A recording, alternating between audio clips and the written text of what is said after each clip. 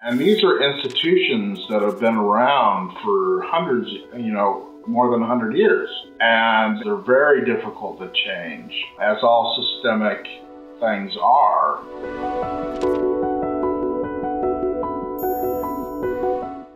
Local jurisdictions are taking a look at a number of priority changes. Chokeholds probably being the top one. A lot of departments are getting rid of those in every circumstance or in most circumstances unless an officer's life is in danger.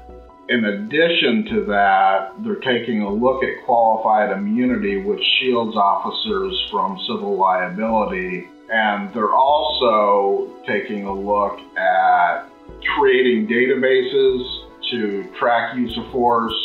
So we're seeing every state and we're seeing every locality taking different approaches depending on the cultural and the political influence in those states.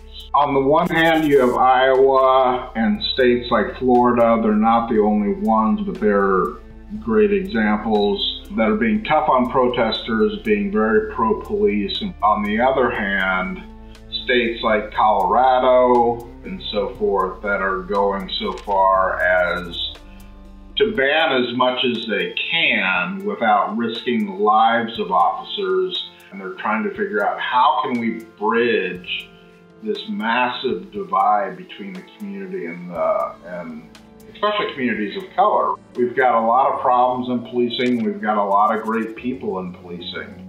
It's just an institution that has built up over the years and has become very heavy-handed to many.